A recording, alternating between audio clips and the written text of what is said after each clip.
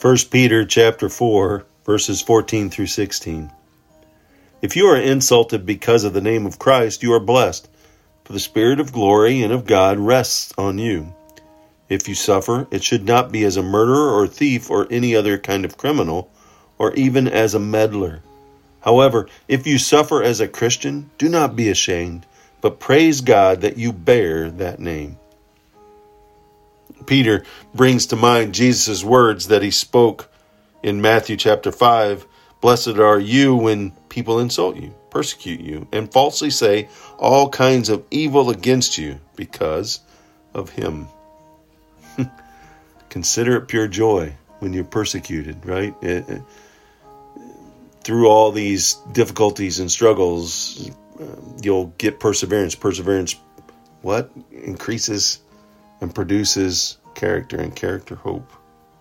Christ will send his Spirit to strengthen those who are persecuted for your faith. This does not mean that all suffering is the result of good Christian conduct. Don't get that from this.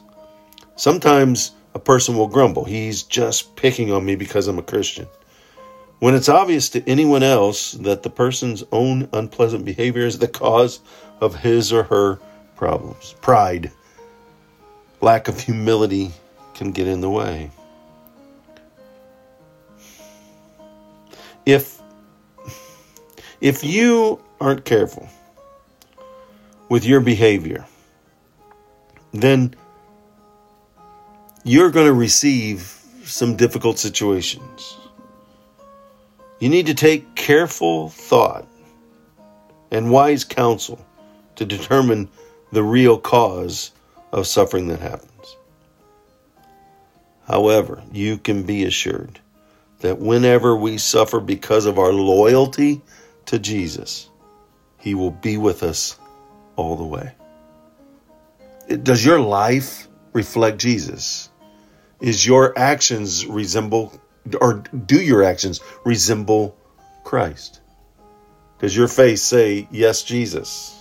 Or is it more self and less spirit? That takes a conscious choice, a conscious decision that every one of us has to make.